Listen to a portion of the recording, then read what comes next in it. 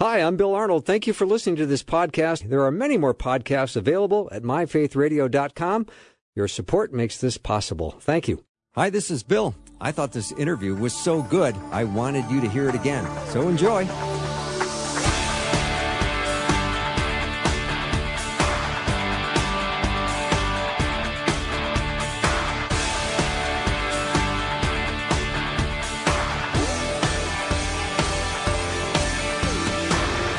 And a warm welcome to the afternoon show. I'm Bill Arnold, and it is more Guy Talk, or Guys Who Talk, and they have assembled around the studio table to take your questions. So please send them over. Do not hesitate. The text line is open, 877-933-2484. I pray that we will answer every question with biblical accuracy and humility. My panel today is Dr. Greg Borgon, Tom Parrish, and Jeff Verdorn. So to abbreviate, I've got Dr. B, Tom P, and Jeff V. That's the team. So let me know what questions you have. When we were talking about intercessory prayer in the previous hour, if you just joined us, that was a lively conversation. A nice comment came in that said, I'm not advocating for intercessory prayer to people that have passed or saints that have passed. However, I can recall King Saul going undercover to a diviner, and I believe the spirit of Samuel came and chastised him for doing so. I think he gave him some bad news, too. Absolutely. That's a good warning. Good word. Yeah. All right. Let's see here. Praying through saints is the same as having to go through the priest as in the Old Testament, but the veil of the temple was torn in two, significantly giving us direct access to the Father. The Bible also says that Jesus is our intercessor.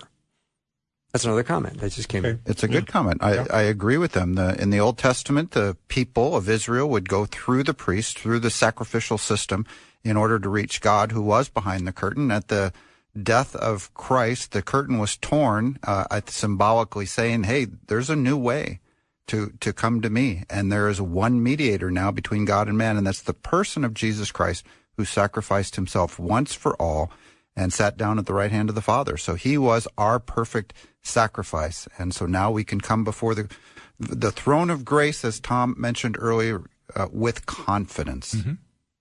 All right, gentlemen, in the last 30 days, answer this question. I have spent more than 10 minutes in the book of Proverbs or less than 10 minutes in the book of Proverbs? I could say more. Okay, Jeff? Exactly 10 minutes in the book of Proverbs. More, okay. Let me pull out a proverb that I find really fascinating. Proverbs 19:3 says, a man's own foolish acts destroy his life, but his heart is angry with the Lord. So basically, a guy blows up his own life and then's mad at God. Yeah. You ever heard that before? Oh, yeah. Yeah, not taking responsibility for our own foolishness. Mm-hmm. It's always easy to blame the Lord when things don't go your way. Of course. But 95% of the time, you're the one who created the problem. So that's usually where it stems from. Or by the decisions you made, you've opened yourself up to things you shouldn't have in the first place. Mm-hmm. So I've heard lots of this. Yeah. Dr. B, do you have a proverb that you have been focusing on the last month that you would be willing to share? For Heart of Warrior Ministry, we're launching new groups again this fall, or right now, as a matter of fact. And it's based on Proverbs 4:23. Above all else, guard your heart, for from it comes the wellspring of your life. And the power of that passage is, notice it says, above all else. In other words, make it a high priority. Above all else, guard your heart. Be vigilant. Don't be passive. Stand your watch on the wall. Guard your heart, for from it comes the wellspring of your life. In other words, whatever is in there, good or bad, will manifest itself in overt behavior that either bring glory and honor to God or dishonor and shame. So the idea is, above all else, guard your heart, for from it comes the wellspring of life. Whatever is stored in there will manifest itself in behavior, either bringing glory and honor to God or dishonor and shame. So, yeah, that proverb. Nicely done. All right, gentlemen, here's our next question. Does the Bible teach us to pray to the Holy Spirit or to petition the Holy Spirit during prayer or worship? I don't think there's any direct statement that tells us to do that. I think so long as we identify the Holy Spirit with Jesus and not just make it a spirit all by itself out there. And that's where I caution people even praying to the Father. The Father is abstract for most people. We know the Father through Jesus, and we know the Spirit through Jesus. And I think then when we talk about praying in Jesus' name, I don't think that's just a tack on at the end. I think it is the source of power. So you can pray to the Holy Spirit, but you're praying to the Holy Spirit through Jesus' power. Well, you read a passage like Romans 8:26. The Bible says the Holy Spirit is a part of prayer. The Apostle Paul wrote, "Likewise, the Spirit helps us in our weakness, for we do not know what to pray for as we ought, but the Spirit himself intercedes for us with groanings too deep for words." So, I mean, it's not saying explicitly, but it seems to be implied. It's more like a coach. And I don't want to make this trivial, but I coached for many years. The Holy Spirit is there to make you, enlighten you, empower you, to get you focused on the right thing. And that's where, when we're focused on the right things, the Word of God, the shed blood of Jesus, we're in the right realm. Yeah. Yeah, there is no New Testament examples of praying directly to the Holy Spirit that I am aware of. I'm not either. No, and the pattern of prayer that Jesus gave, of course, is to the Father, our Father who art in heaven, right? Mm-hmm. Holy is your name. I find it interesting. It's funny that there's so much kind of confusion about this or practices about this, because I'm sure we've all heard prayers where someone starts and says, Father, we pray about this, and Jesus, we pray about this, and Holy Spirit, we pray about this. I think it's kind of like just to make sure you cover all your bases or something, right? Yeah. Well, Jesus is God. The Holy Spirit is God. God is God. So when you're praying to God or the Holy Spirit or to Jesus, you are praying to God. I think one of the patterns, how I think of it, and it basically is consistent with what you guys just said, I always think of praying to God the Father in the power of the Spirit and by His power, because in the finished work of Christ on the cross, and in Jesus' name, because it is consistent with His nature and character. That's what I understand is, when we pray in Jesus' name, we're praying in consistent with His nature, His will.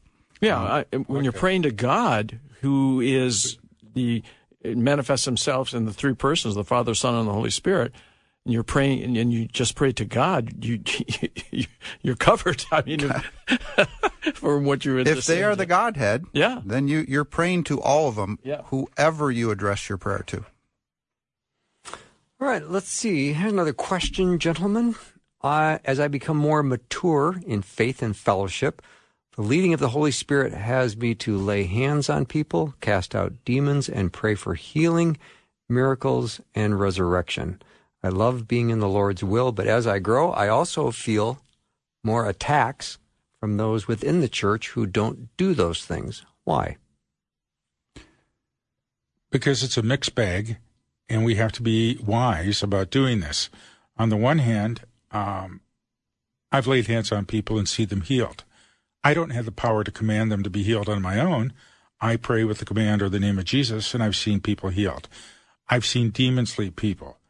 I have not been involved in anything called a resurrection, but I don't doubt the Lord can do whatever He wants to do. My goal is to be available to the Lord so He can use me any way He wants. Now, the tragedy is, and the hard thing for me is, I prayed over people that have died. Mm-hmm. I prayed over people that didn't get well. That really bothers me to no end. So I would say with this gentleman, you're going to have people in the church that are going to maybe be upset or not understand that. Just use it wisely and use it humbly, so that when you're with people, you're doing it not... here's the thing I've always told my church. If we were ever led at St. Paul's, where I'm pastor, if we were ever led to have healing services, and we do have healing services, I would never want them on videotape. I would never want them out in the public arena, because this is not a circus. It is it's like counseling. You don't put a camera on somebody when you're counseling. It's just for the audience that's there, and the Lord heals. Now, if He has you do it publicly, that's a different matter. But I'm very cautious of that. I think those are wise words, Tom. Yeah, for spiritual gifts, there's two general understandings of spiritual gifts. One says that the spiritual gifts have ceased; they're done. They were completed at the time of the apostles, and they're not for the. Yeah, that's called cessationism. The other is continuationism, that the spiritual gifts are still valid today and are given to each individual Christian as the Spirit determines, as Paul says in Corinthians. Now, these gifts are, faith, healing, speaking in tongues, miraculous powers, distinguishing between the spirits, administration, helps, and so on. There's a number of these gifts. Now, it's interesting. I fall on the side that these gifts are still present today because Paul was instructing the Corinthians on spiritual gifts in 1 Corinthians 12 and chapter 14. So why would he be instructing the Corinthians on the spiritual gifts if they have ceased? At the same time, I think we need to be very careful that we're not focusing on the gifts, but we're focusing on the giver of the gifts. That's right. Well, and the danger is when my mother-in-law was dying, she was 51, had cancer. She came from a very evangelical church, very Bible-believing, great preaching, great teaching. I was there many times. Her friends would come to the hospital, and they would pray over her to be healed. And when she wasn't healed, they began to drift away. And one of the last people said, B, your problem is you don't have enough faith, and walked out the door. Now, this is crazy that we would do this. If Jesus is the healer, it's not the level of my faith that makes him heal, because I only need the faith of a mustard seed. It's up to the Lord as he comes to me. And so I would say, always be cautious on what you say to people about healing. And I would even say this person, and keep doing what you're doing. But probably not everybody you touch automatically is healed either. It comes and goes. The Lord moves as he wants to. This seems so obvious when you get into Scripture, this idea that if you just have enough faith, you will be physically healed. The promise of healing in Scripture, first and foremost, is a spiritual healing of the greatest disease of all, and that is sin and death. And through faith in Christ, you are healed. Now, can God physically heal someone? Absolutely, and he does. And I bet we could go around the table and talk about instances where we have seen God physically heal someone. But at the same time, Paul, who arguably had more faith than anybody who's ever walked on the planet, prayed 3 times to be healed of the thorn of his flesh, and God said no. Good word. Thank you, gentlemen. All right, next question. If the new covenant allows us to eat certain foods without being unclean, why did God decree in the old covenant that those foods made the Israelites unclean? Well, he did. He gave a lot of laws to Israel to set them apart from the people of the other nations of the world. And so some of them are very clear on why he would do certain things. If someone has an infection, put them outside the camp for 7 days until they become clean, then they can come back out inside the camp. Remember, these people had no idea of infectious diseases, for example. Yeah. But God knows. And so that one we look back on and say, oh, that's why he had them go outside the camp. Certain foods that are on the prohibited list can be actually dangerous to eat now that we know about bacteria. For instance, pork. Pork, for example. Yeah. What is it? Tuberculosis, TB, and can come from pork or undercooked pork. So that's probably what it was about, to set them apart and to protect them. And we know, regardless, that if Israel followed the ways of God, they would be blessed. So that's the big lesson. Now, today, after the cross, it is clear to me from the study of the New Testament that we are free to eat any meat. The vision of Peter in Acts chapter 10, where all these animals come down and God says to Peter, you can eat any of these now that we have faith. There's a new way. It's no longer by the law. This is our conversation from last week. But you are now free to eat any meat in the meat market, Paul says, without raising objection. Yeah, and you think about it, one thing that we don't think about today is that Israel was surrounded at that time by so many other belief systems and gods, and there was worship going on out there. I mean, the last word we get about Solomon, he was building a temple to Moloch for one of his foreign wives. I mean, in Jerusalem, he was doing these things. Hard to believe. So, and they had consumed all these things. It was part of their ritual. It wasn't separate from that. And what the Lord tried to do is create a separated people in Israel to show that they depended on him. When Jesus came, and then we are now covered by his shed blood, now, of course, Peter is given permission. Go ahead and eat. and even eat with the Gentiles. And that was a big shocking thing for people. But the reality is it's not what we put in us that's the problem. Jesus said it's what comes out of us. All right, we'll take a little break, and then we come back with lots more guide talk. If you've got a question, send it over, 877-933-2484. We'll be right back.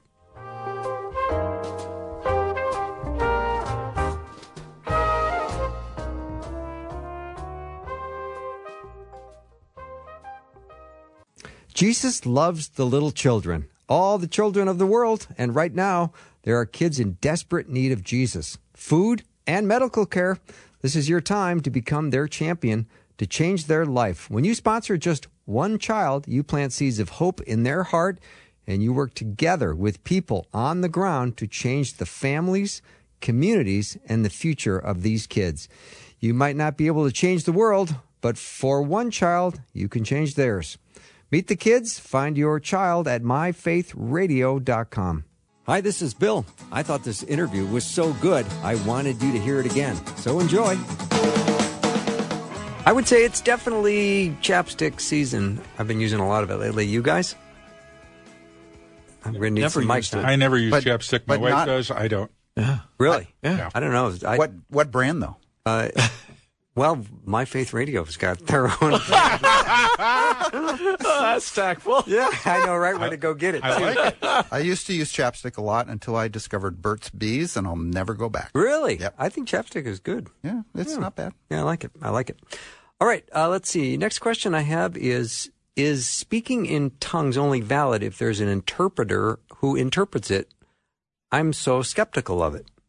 Now, I would say, before we jump into an answer, as long as I've been a believer and I've been around people who have spoken in tongues, I've never yet once in my life heard somebody say, let me tell you what he just said. Yeah. Exactly. Or what she just said. I've never once in my life seen or heard an interpreter ever. I never have either, but I have heard direct reports from people that I know and trust that have been in a church service where tongues were spoken and interpretation happened in an orderly way, just as Paul described. So what was the first part of the question? Are they valid is it only without? valid if there's an interpreter who interprets? Yeah, so within church, within the organized church in a service, I think Paul makes it very clear that he says 2 or 3 at a time and then only with interpretation. So I would say within a church service, it should only be used or should only be valid in using the language of the question with interpretation. But Paul also says that, so I'll pray in the Spirit, even sing in the Spirit. And so it seems to me that Paul prayed in the Spirit outside of a church service at any time. So you can pray in tongues. If you have the gift of tongues, but you don't have the gift of interpretation, well, then pray in your native tongue and also pray in the spiritual tongue. But once you come together, it should be with interpretation. That's how Paul describes it. Well, and most churches aren't set up to handle when that happens, because most people will panic if somebody speaks in tongues in a worship service. I served a church that was highly charismatic, and when I got there, we had people doing that all the time. Right in the middle of a sermon, somebody stand up with a tongue, and I finally said, look, we're going to study this biblically, and biblically there's a place and a time, but what we did is that if somebody felt they had a word from the Lord, or a tongue, they had to talk to the elders who were right there in the service, and then I would ask, is there an interpretation? Because if you get carried away with it, it can become something that I don't think it was meant to be. Private praying in tongues, I don't know. I don't see, I know the passage you're talking about. I don't see a direct reference to it about praying in tongues by yourself. Here's the hard part that most Christians don't realize. The phenomenon of speaking in tongues or praying in tongues is not alone in Christianity. It's in other religions around the world. And so we have to be wise when we do it so that we understand we're doing it because the Lord is leading us and the tongues are meant for the benefit of the church and the church's mission. Greg, do you have anything to say? Nope. I've been. Why did you go quiet on me? Well, there's understanding of whether or not are we talking about being able to speak a language you have never learned. In other words, does the language exist? And just like when the apostles spoke to the crowds and they heard them in their own language. Right. So my sense is that and I'm willing to be corrected. This is not a hill I'm going to die on. But where I'm at right now is I believe that the speaking in tongues is being able to speak a language you have not learned. I've seen that happen in Tijuana when I was there. I've seen it happen in other circles where a missionary all of a sudden starts speaking a known language, but they have never learned it. No, that's a very good distinction. I guess I kind of assumed that going in. And I agree with you, by the way, that when tongues is spoken, when it's used in Scripture, it was someone speaking in another language that they did not know that others understood. Yeah. And everywhere the word tongues is in the New Testament, you could also insert or other languages. So that is what tongues is. And I think your objection is because some churches emphasize the gift of tongues so much, there's pressure to speak in tongues, and therefore you end up getting some to that represent tongues or speak in tongues in a kind of a clicking or gibberish or hissing or something else that's something other than an actual language, and that's what you're that's kind what of I'm speaking referring. against. And I find it interesting that it's always the plural when the Scripture talks about it. It's not talking about tongues.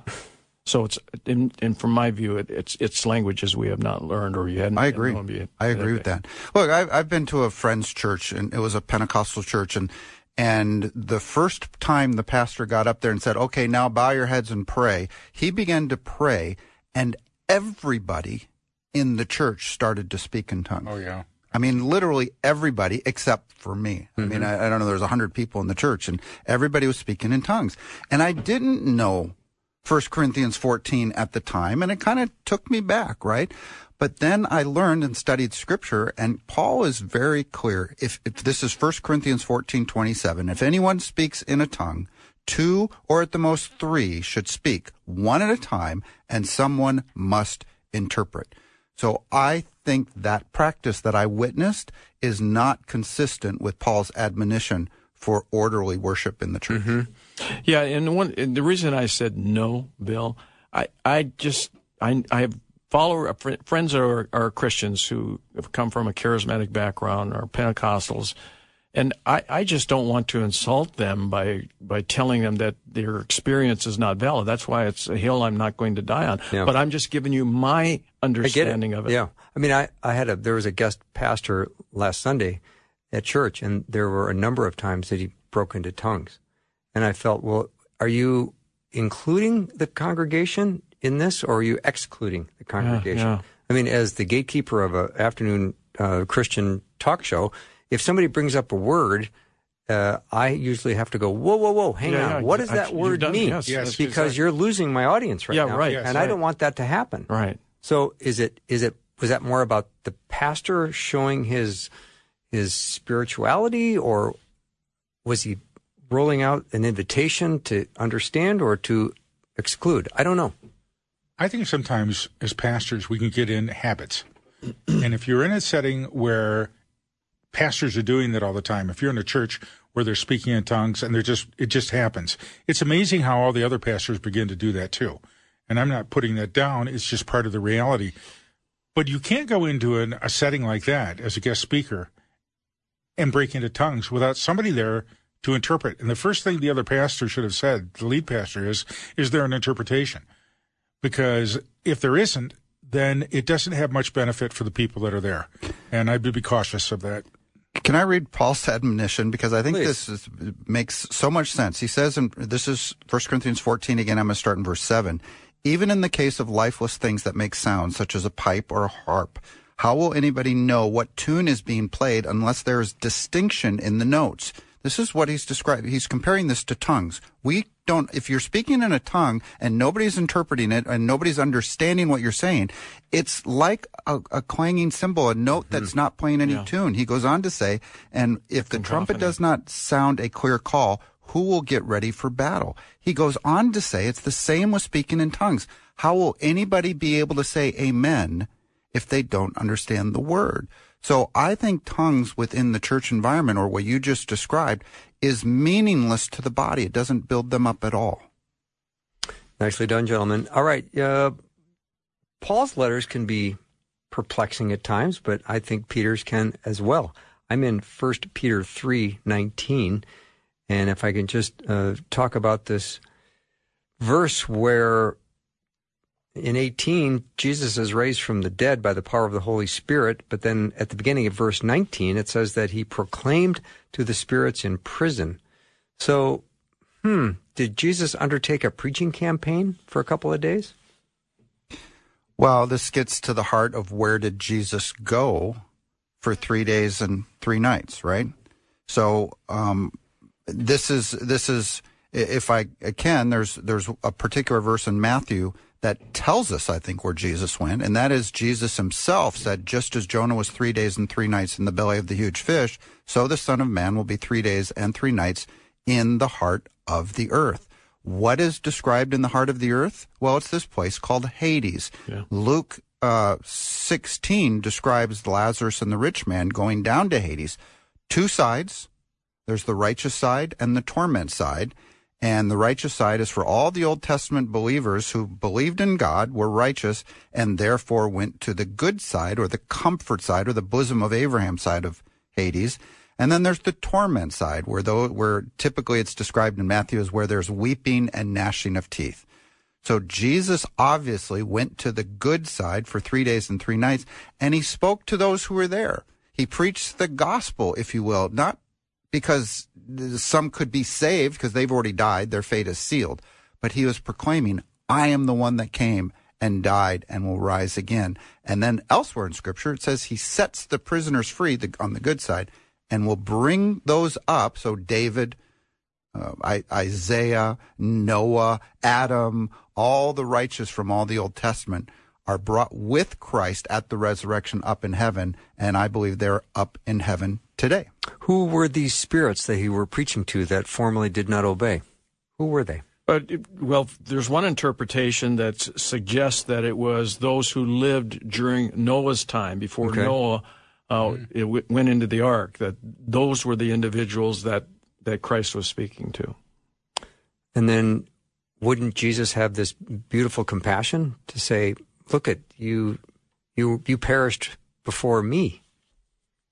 And well, you have to reconcile that with other passages in Scripture that says that it's appointed for man to die once. I get it. And then face judgment. I'm just having a conversation. I know, but it's very important. There are some today that teach that there is some kind of second opportunity post-death, and I can't remember the theological post-mortem opportunity of some sort, to receive Christ after you've died. Well, once you've died, you're now in the spiritual realm. You know what's true and what's not. The rich man that went to the torment side of Hades, he understood his fate because he calls out to Father Abraham, at least send Lazarus back to my family and warn them of this place. And you know what he gets as an answer?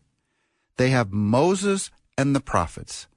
They can listen to them. They won't believe even if someone rises from the grave. Which begs the question of that first interpretation then. Could it possibly be that they were the people who lived during Noah's time? Yeah, I view this broadly of all those who have passed away, died before the cross. But specifically, you're right, the imprisoned spirits of the Nephilim, and we could have a long conversation about the Nephilim and or the fallen angels that I believe went into prison. And Peter and Jude talk about that they were thrown into dungeons, gloomy dungeons, until Judgment Day and so on. So why would Jesus travel to hell to proclaim his victory to any condemned person or any condemned human soul? Yeah, so let's be precise. Okay, it's not hell; it's Hades. Okay. Hades is the abode of the dead. So all people go to Hades before the cross. Right. All people went to Hades, the good to the righteous side, the comfort side, and the bad to the torment side. So as a man who died, that's where Jesus would go after his death. And he would go to the comfort side because he was righteous. But then he rose again to glory and power. He conquered death. Grave could not hold him. That's one of the things he did, is he conquered death. And he sets the captives free. David says to God, don't abandon me in Sheol. That's basically the Old Testament name for Hades, the grave. Don't abandon me there. Don't leave me there. And God basically says, well, he doesn't answer it directly, but he says, I'm not. I have a plan. I'm going to send my son, and he's going to conquer death. And once he rises again, you will be with me in heaven forever and ever. All right. Not an easy passage for many, right? Right. All right. Thank you, Dr. B. Appreciate that affirmation. All right, we're going to take a break. When we come back, lots more Guy Talk or Guys Who Talk. We would love your question, 877-933-2484. The next question after the break is, what happens to the angels in the new world? Will they live with us? We'll see what the panel says when we come back.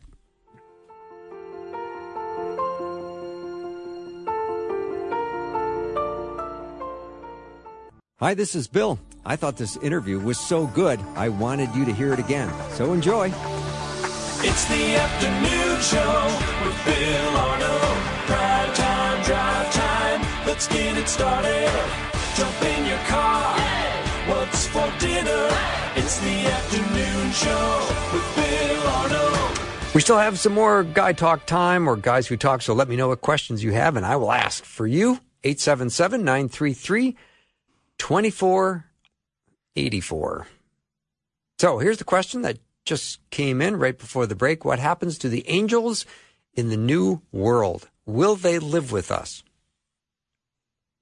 Well, first of all, it talks about the fact that the angels will be under the dominion of humans who will be ruling with Christ at that time. So the idea is they're created beings. They have eternality, just as we have as a created being are eternal. So they're not going to disappear at the millennium or even after the millennium.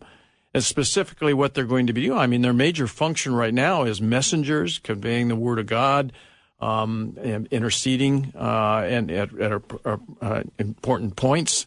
So who's to say that those kinds of things won't still continue in the millennium and even after the millennium? Sure.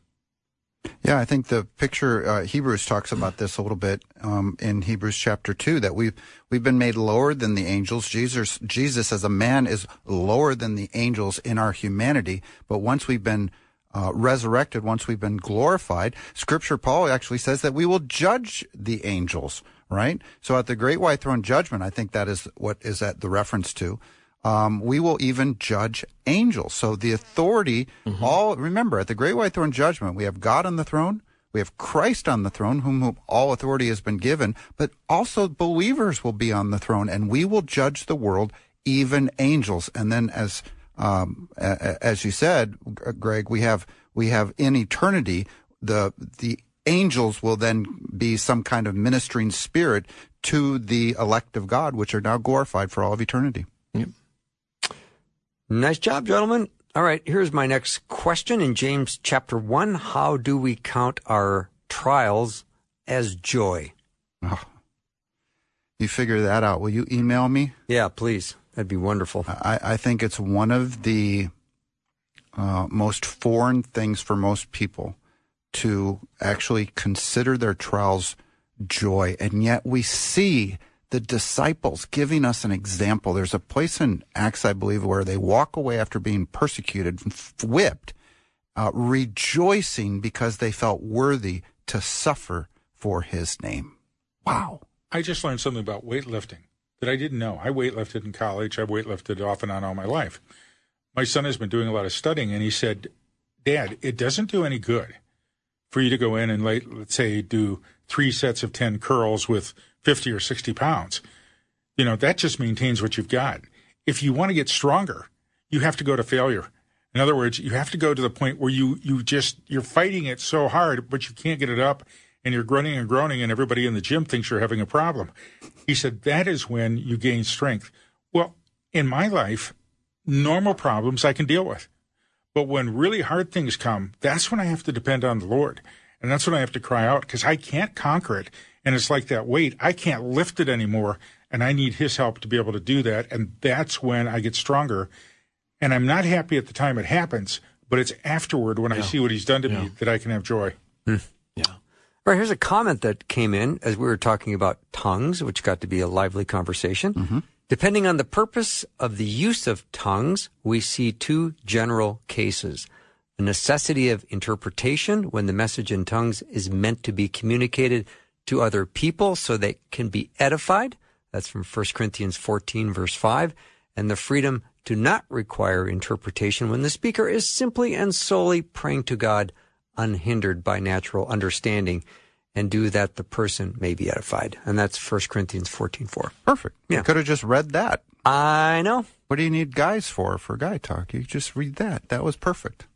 Okay, you two can leave. All right. Wondering if the paralytic man by the pool of Bethesda was actually saved because after he discovered who it was that healed him, he went to the teachers and squealed on Jesus. He didn't.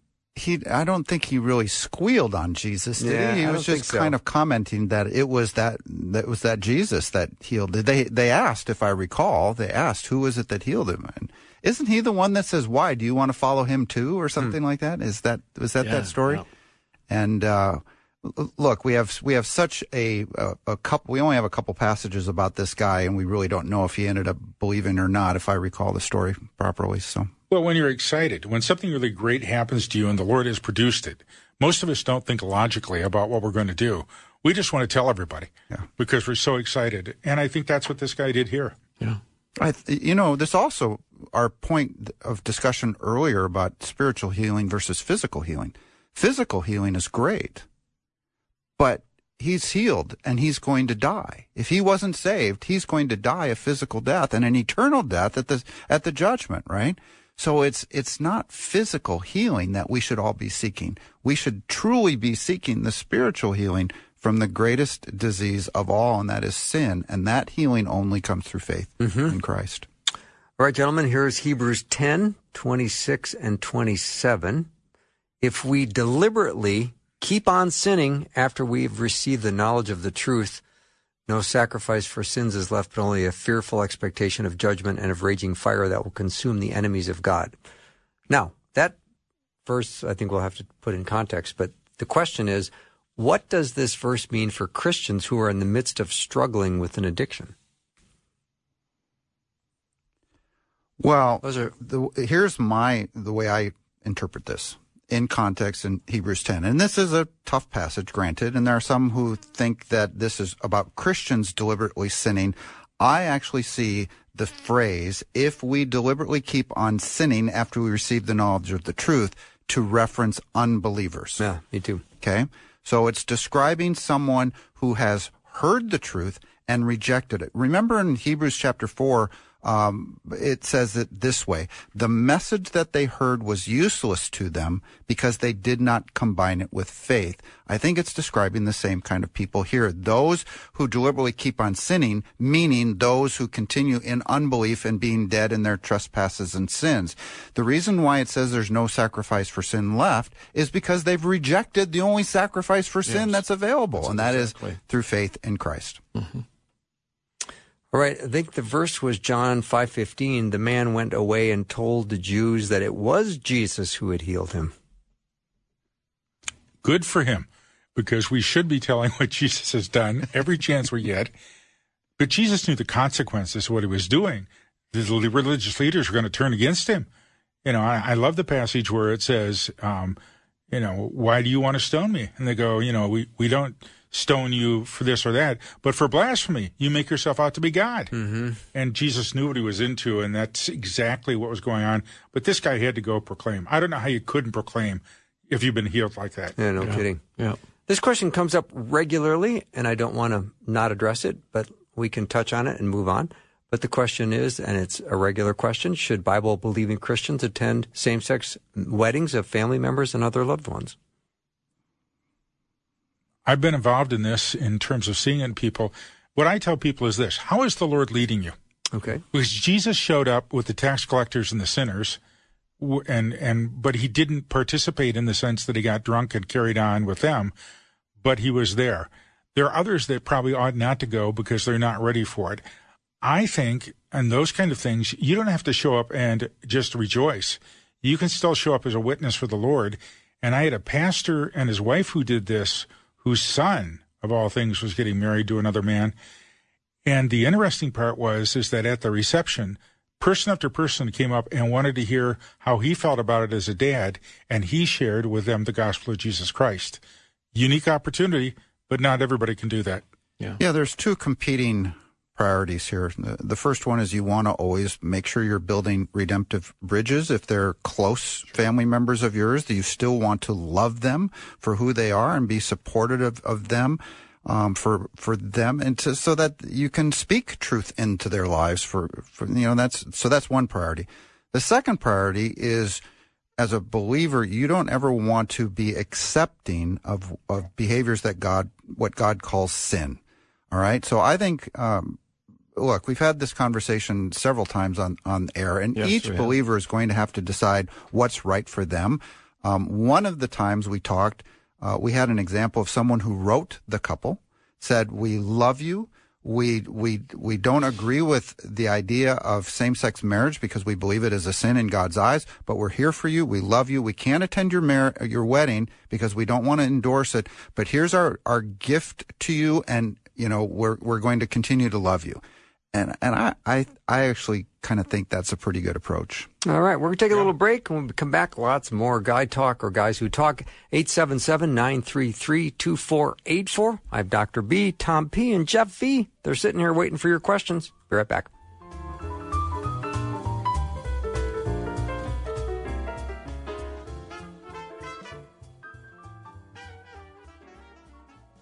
Hi, this is Bill Arnold, host of the afternoon show. My friend and colleague, Susie Larson, will say that even when you feel discouraged, God is still there. He's still good. He cares about you and is in the business of fixing what is broken to make you whole. Experience His peace today. This month, thanks to our friends at Thomas Nelson, Faith Radio is giving away 100 copies of Susie Larson's new book, Waking Up to the Goodness of God, 40 Days Toward Healing and Wholeness. You can enter to win yours right now at myfaithradio.com. Connecting faith to life, Faith Radio. Hi, this is Bill. I thought this interview was so good, I wanted you to hear it again. So enjoy. Welcome to Guy Talk. I love your questions. Thank you for sending them over. If you have one, there's still time. 877-933-2484. What have you learned about your prayer life in the midst of your own personal crisis, whether it be a health crisis or a financial crisis or a relational crisis? What have you learned about your prayer life that you could share? Oh, my wife and I and our family went through a terrible period of travail for 2.5 years, having to do with our family. That's a long time. And I remember laying across the ottoman in my living room and praying and asking God to intercede. And for 2.5 years, I didn't see Him intercede until finally it was resolved. And I came to realize that, first of all, my timing is not God's timing. That's one thing. The second is that God operates on multiple levels at the same time with multiple people. It isn't just my request that He's paying attention to. There's other things He puts into motion, and He chooses to work through people. So He had to work with a judge, He had to work with lawyers and all the rest of it, and it was at the right time. And so after it was all said and done, I apologized and asked God's forgiveness for ever doubting Him, because as I look back in retrospect, I saw He was working all that time, and it came to the right moment in the right circumstance, and God honored it. And so that's what I've learned about prayer, to wait on God and not give up as a result of having to wait for an extended period of time. It's taught me about the level of commitment. Maybe that's the right term or not. It's easy to blame the Lord and become embittered when things don't go your way. And Lord, I prayed. You didn't do anything, like you went through, Greg, and missed the whole point of what He's doing. For me, I've learned that in those moments, and I face great crisis in my life, that's when I become more focused, because I have to focus on Jesus, because I don't have an answer for myself. And I find myself doing more praying and more talking to the Lord and talking to others if I need to, but I need that focus. But there's still prayers that I pray that I've been praying a long time, and I haven't gotten the answer I want yet. And I don't know if this life I'm going to get it, but I'm trusting the Lord anyway. Yeah, Tom, you lost your grandson when your grandson was very young. Yeah, we did. What happened to your prayer life in that time? I sat in my room, believe it, I'd go preach, I'd go teach, and I'd go home and sit in my room in the corner and cry out to the Lord.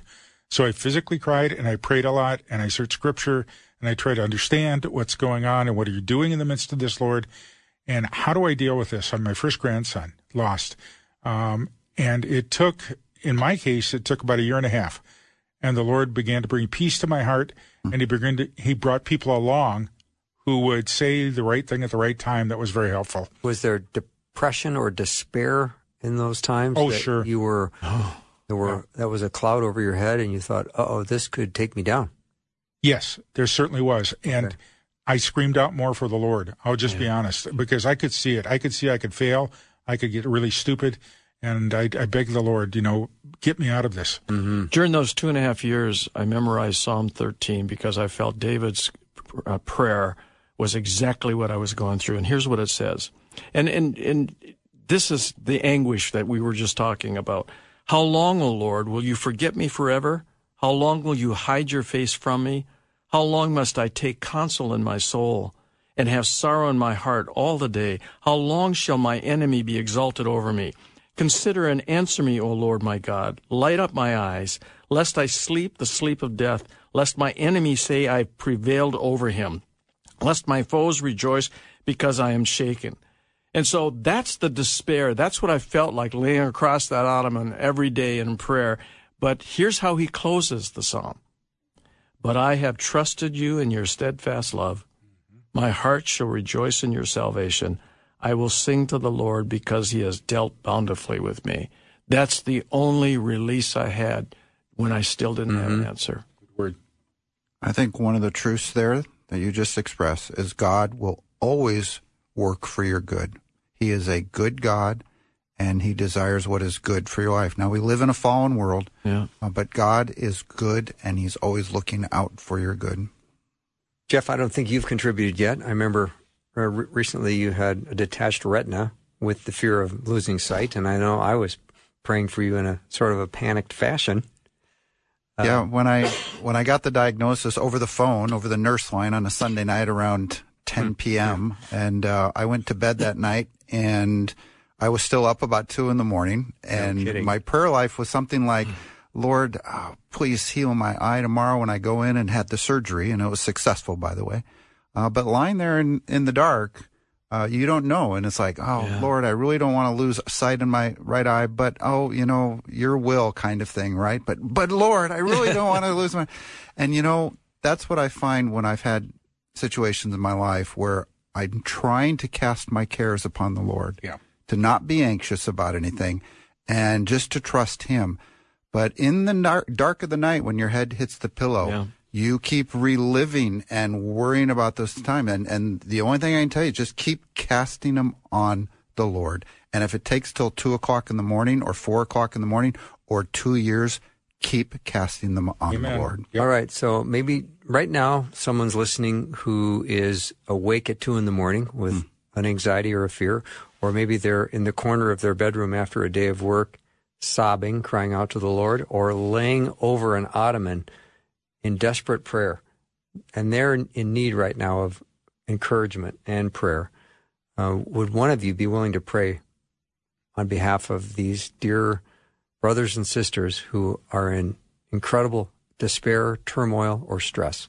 I will. Father God in heaven, we just pray for all those right now that have a worry, that have a burden. Lord, we just ask that you come and bring your presence into them, bring your comfort, your peace, help them not to worry about anything, but to pray about everything and cast their cares upon you. And then you promise that your peace, which transcends all understanding, will guard their hearts and their minds in Christ Jesus. In your name, Lord, we pray. Amen. And Lord, we thank you that you are the healer. You know exactly what we need.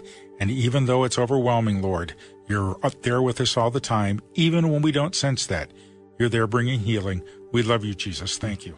And in the midst of that, Lord, may they come to realize that you are worth trusting. Your history with us has proven that over and over again, that we rejoice in your salvation in the midst of our pain, that we'll sing to the Lord because he has dealt bountifully with us. In Jesus' name. Amen. Amen. Greg, when you say sing to the Lord, can you carry a tune? I'm just curious. Can I carry a tune? No. Okay, what about you, Tom Parrish? No. No? Really? You can't either? No. Jeff? I used to be able to, not anymore.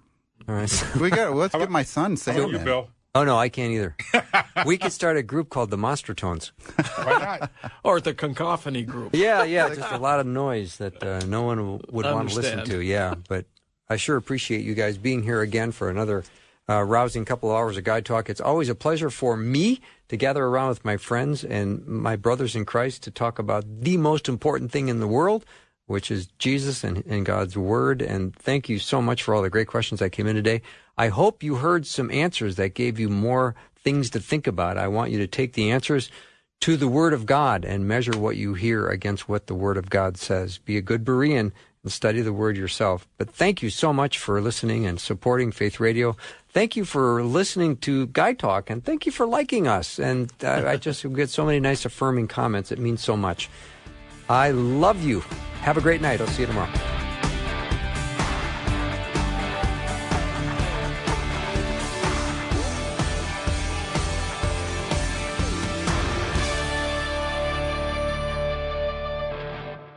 Thanks for listening. Programming like this is made available through your support. Information available at myfaithradio.com.